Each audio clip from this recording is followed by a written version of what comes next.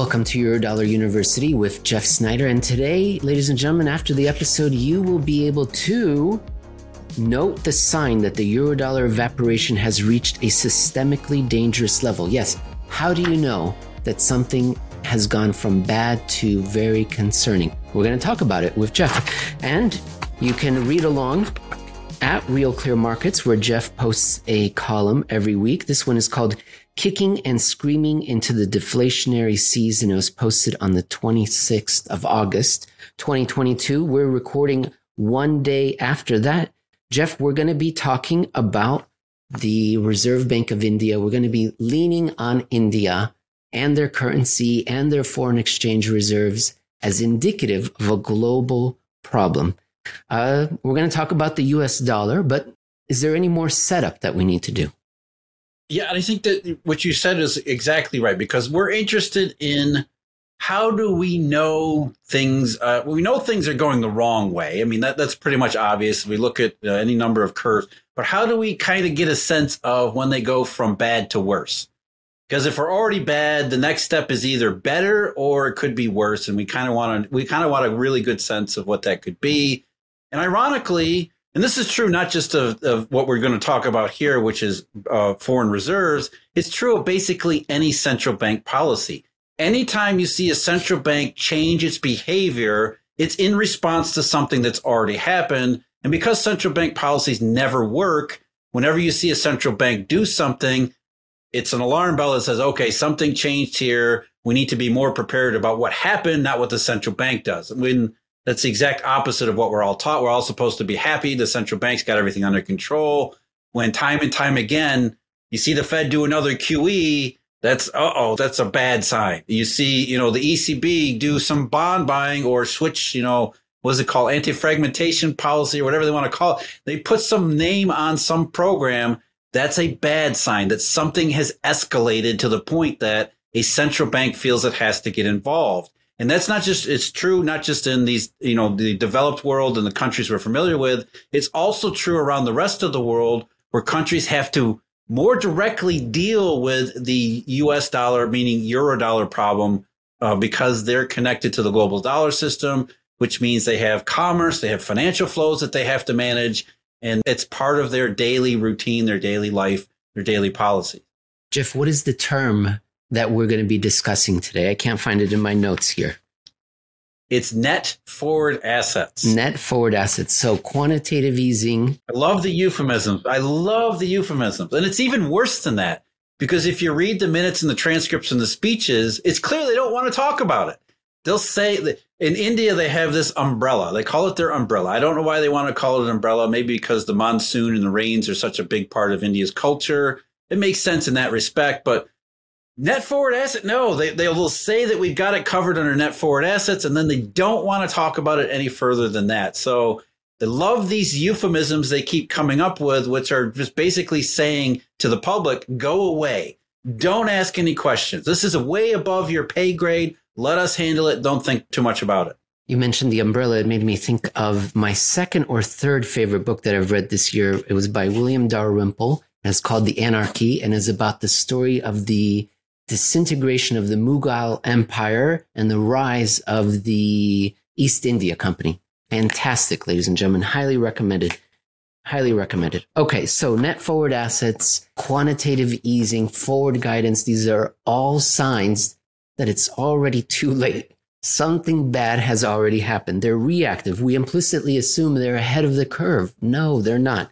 Okay, net forward assets. It has to do with the US dollar. Jeff, now you tell us here that the country is not doing too bad. You give one number here. Industrial production is up a robust 12.3% year over year in July. You would think, great, the economy is doing well enough. That means the currency should be doing well enough. But in case anyone hasn't been paying attention, the rupee is just short of its all-time low. And how in the world can this be happening? Is this stimulus, Jeff? That could be one of the first things that people will say. Yes, the central bank is doing something on purpose to stimulate its exports, Jeff. We're always told that. Is that the case? Well, if that was the case, then they would come out and say so, right? I mean, they would say they wouldn't need net forward assets in order to rescue the rupee if the rupee was their choice. And, the rupee hit a record low only barely a month ago, which is what triggered this umbrella discussion. They've used net forward assets before. And if, hey, what are net forward assets? I don't know. They won't tell you either. There's some form of contingent liability. There's some form of derivative off-balance sheet measure that essentially subsidizes. The idea is basically the same. It essentially subsidizes their local banks in their dollar funding activities, which creates, a ticking clock in China, which we've seen. It creates this forward costs that need to be paid at some point and need to be wound down at some point, which essentially makes the problem worse going forward. But essentially, it's a way to try to manage what's going on behind the rupee. In this case, what's behind the rupee's collapse, which isn't really about India or the rupee, which is kind of what, if you read not just between the lines, explicitly at certain points, some of the speeches by RBI Governor Das, as well as the minutes and some of the official statements that come out of the RBI, they're basically saying, this isn't our fault. This isn't us. The Indian economy, the Indian financial system is in really good shape. And you look at it, India has its problems like everybody else does. But in terms of their position in the global hierarchy, that's true. The Indian economy is actually performing much better than many of its peers are. There's fewer questions about India than in other places around the world, in its neighborhood, too, as well as China.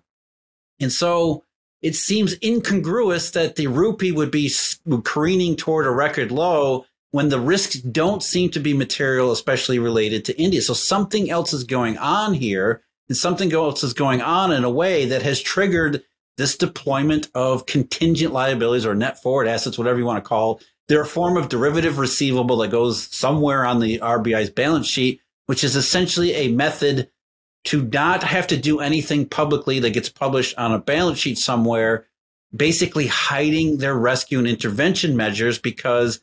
And that's another thing. I mean, think about it. India has the world's fourth largest stash of foreign reserves. Why would they need to hide their intervention? That's the whole point of foreign reserves, right? Is that you have these reserves so that you have a monetary problem that's driving your currency lower. You just mobilize the reserves, problem solved, except that's never how it works, right? I mean, we see this time and time again, as we've been saying. As soon as the central bank or the central government or the reserve management institution gets into interventions, it just makes the problem worse. And eventually, at some point, they have to go into these contingent liabilities, which is a way to obscure what they're doing because what they're actually doing doesn't actually help. And that's the trigger for our audience to know that something is wrong, very wrong, systemically wrong, because now they're willing to pay the higher, as you put it, exponentially priced later when their futures or forward expires, and they probably have to pay more if the system hasn't fixed itself. They're going to have to pay even more, and they're going to have even a greater contingent liability that may one day end up on their balance sheet. This is the moment when you know that they're panicking and just buying, hoping time heals all wounds. Jeff, what about the second counterpoint? People will say, it's none of the things you just said, Jeff. It's an interest rate differential. The Federal Reserve is hiking rates. Therefore, the U.S. currency should be worth more than the Indian rupee. And that's why the rupee is falling down. Well, you can make that argument, and the rupee would maybe be softer against the U.S. dollar. But would it be crashing to a record low? I'm not so sure. And let's not forget the Reserve Bank of India. It's not just the Fed that's hiking rates. The Reserve Bank of India is also aggressively hiking rates. And the Reserve Bank of India is starting from a much higher rate. So you can't really get into, the Fed has done more rate hikes so far. The Reserve Bank of India, I think, has done about 140 basis points in the last few months. They're going to do another 50, maybe even 60s. There's whispers there's going to be a 60 basis point hike to the repo rate at their next meeting. So it's not like it's not like Fed versus ECB here, where the ECB is really dragging its feet and the Fed is going aggressively. The Reserve Bank of India is going just as aggressively or near as aggressively as the Fed, but starting from a much higher level. The benchmark repo rate never got lower than 4%. So even at its lowest point, it was more than the Fed was ever going to get to, I believe what the Fed's ever going to get to in this current rate hike cycle. even if there was interest rate differentials, portfolio effects there, I don't think it would push the rupee down to, record lows, but that's not even the case. The Reserve Bank of India is aggressively hiking rates just as the Fed is. And not only hiking rates, they're also aggressively courting foreign currency. Here's some of the things that you have listed. They've instituted several possible countermeasures. Among them, local banks have been exempted from meeting several regulatory thresholds, freed from reserve and liquidity requirements, at least when adding deposits qualified as non-residential external. In other words, they're trying to help local banks be more competitive in getting foreign currency. And Jeff, earlier you mentioned the foreign reserves, and we've got a graph right now of those foreign reserves and how they're trickling away. And it suggests that other thing that we often see during these Eurodollar shortages, these credit shortages, it's that the official holdings start shrinking. Why? Because the official institutions, the central banks, the sovereign funds are trying to subsidize and supply their local banking system with dollars. Isn't that right, Jeff? Or is this yet another example of the BRIC nations sending a message to the United States that they're...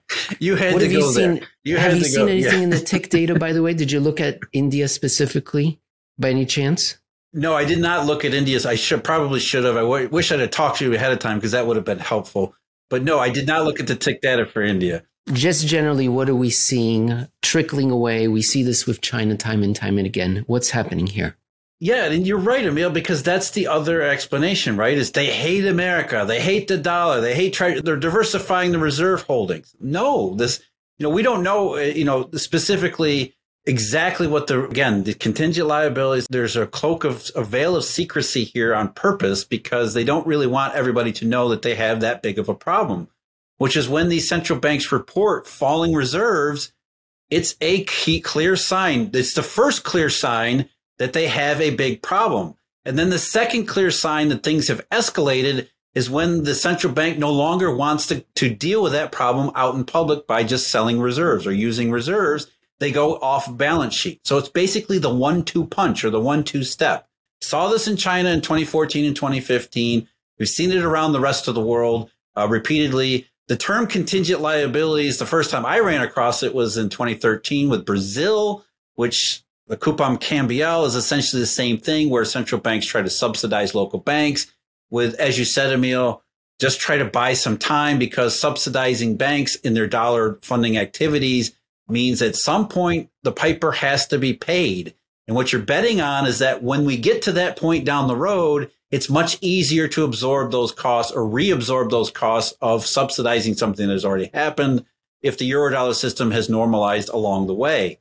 But that never happens. In fact, what the Eurodollar markets do, again, this is why I called this the nightmare scenario back in 2015, is that if you're a Eurodollar provider and you see, for example, Brazil or China or India start going into stealth intervention mode, are you going to be more or less likely to extend dollars into that place where stealth intervention is at its heaviest?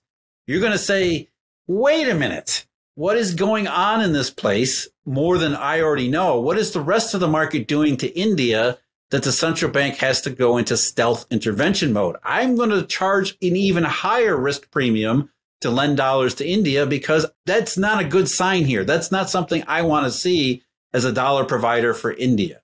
So stealth intervention, contingent liabilities, net forward assets, all these euphemisms that are designed to obscure to the public what's going on actually do the opposite to the marketplace. The market says, I know what's happening here and it's not good. You note that their stash of foreign currency, which is the fourth largest in the world, from September of 2021 through the middle of August of this year, less than a year, has fallen by 12%. Yikes.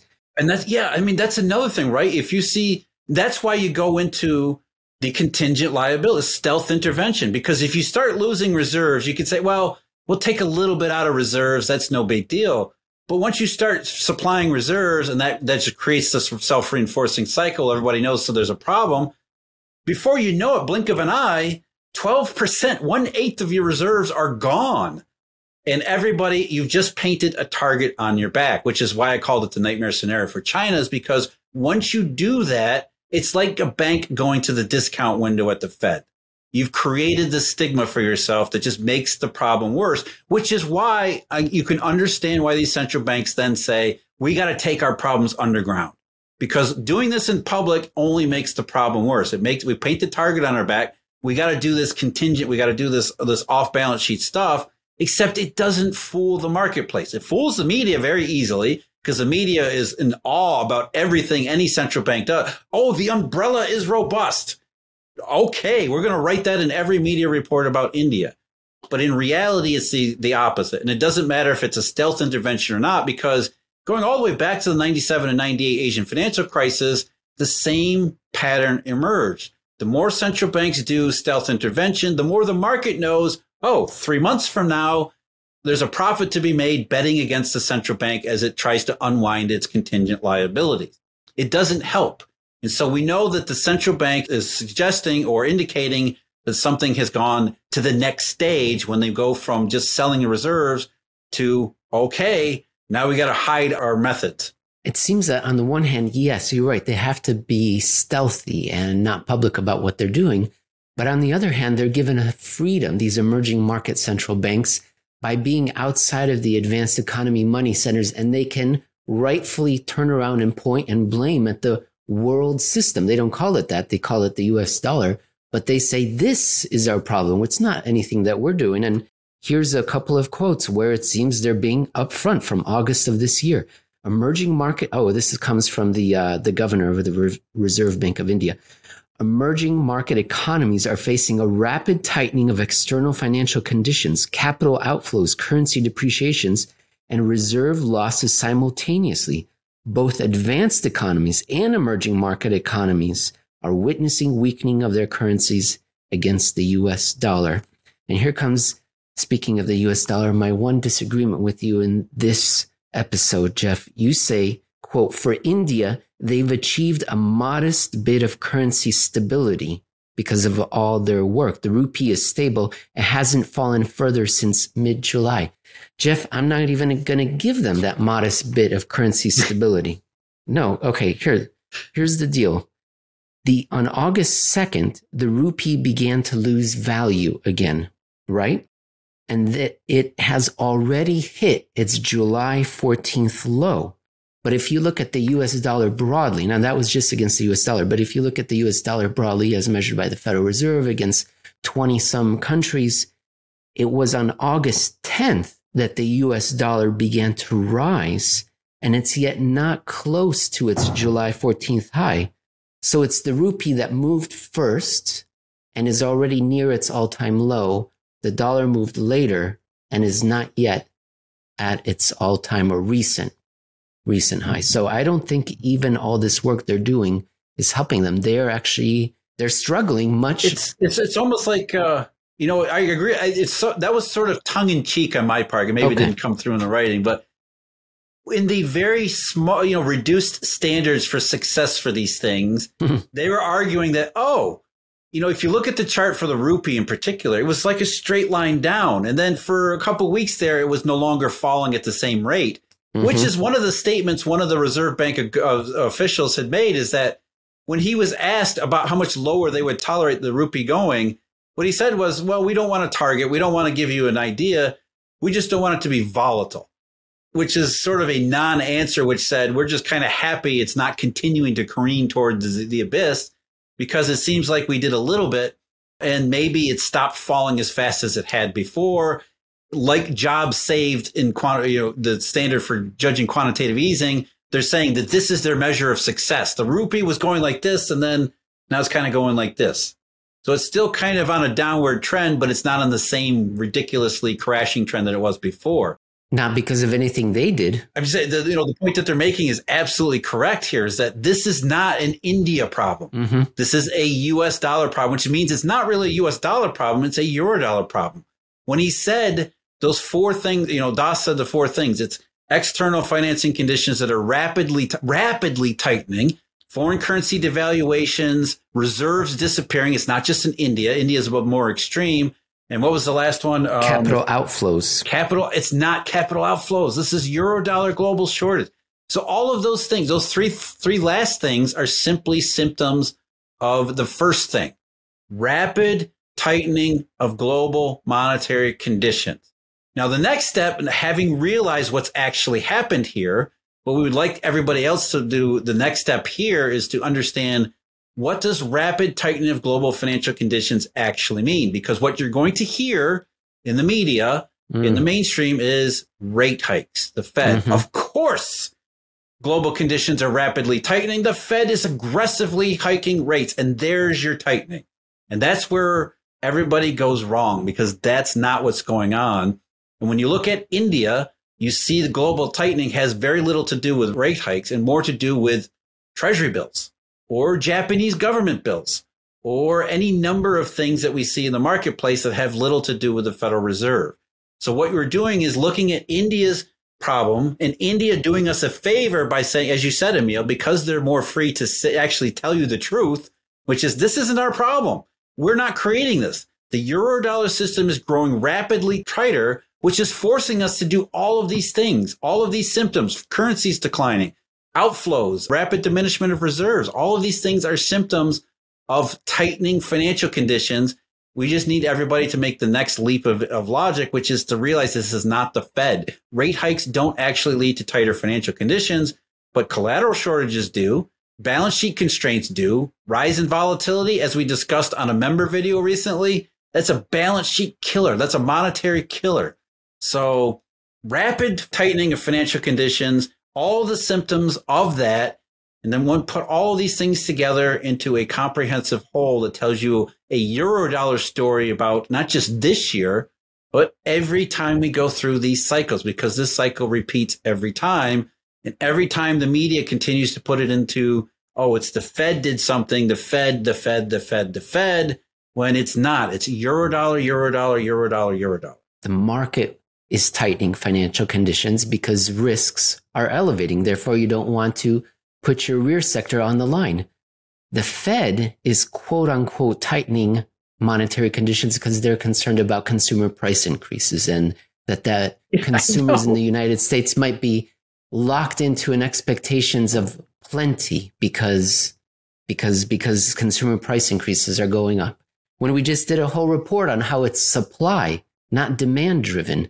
It's all ass backwards, Jeff. It's all ass backwards, but coincidentally, the market and the Fed are tightening monetary conditions. Therefore, we're going to give all the credit to the Fed.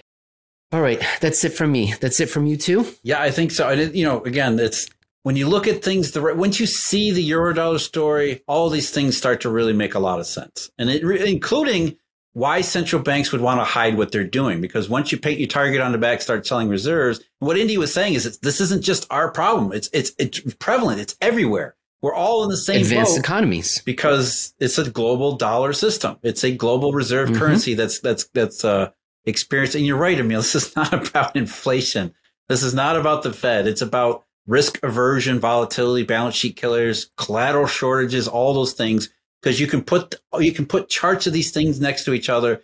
You see March, big flush, big dollar shortage. You see it again in June, big dollar shortage. Reserves drained from India, March and June. See T-bills, all this stuff. I'm raising my hand, Jeff, because the audience is thinking March and June 2022, which is true, but it's also true March and June 2021. That's when when the roller coasters started to turn down. Markets started turning away from reflation back then. Was the Fed talking about rate hikes back then? No. Market was leading. Woo. All right. Wonderful. Yes. Thank you, dear audience. Thank you, dear members, for signing up to Eurodollar University. Jeff, any final words for the audience? No, I think that's, if you're interested in more content, more videos, we got at our membership site, we're going through quantitative easing, sort of, I think, thoroughly debunking all of the myths that have to do with quantitative easing, using evidence, not just stories, not just our suppositions, but all the evidence, and most of the evidence that's provided not just by data and markets, but also from the sources themselves. You can check that out at Eurodollar University. Eurodollar.university is the website. Memberships are available there. We also did question and answer sessions. You submit questions, we answer them, as well as some other, I think, interesting content there too. Very interesting, Jeff. Not, I think, very interesting. So interesting, I would recommend a membership for the audience.